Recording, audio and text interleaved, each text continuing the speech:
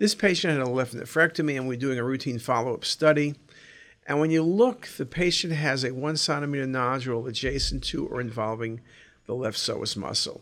And someone suggested that this could be an accessory spleen, which could fall backwards in a patient with a left nephrectomy, but it's not enhancing like the spleen.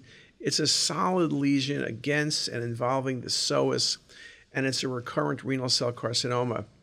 About 10 minutes ago, I read another case that looked very similar. So recurrences in or near the renal bed and renal cell carcinoma, particularly clear cell, need not be very large. They could be 1 centimeter, and it's the vascularity of the lesion that helps you find the lesion.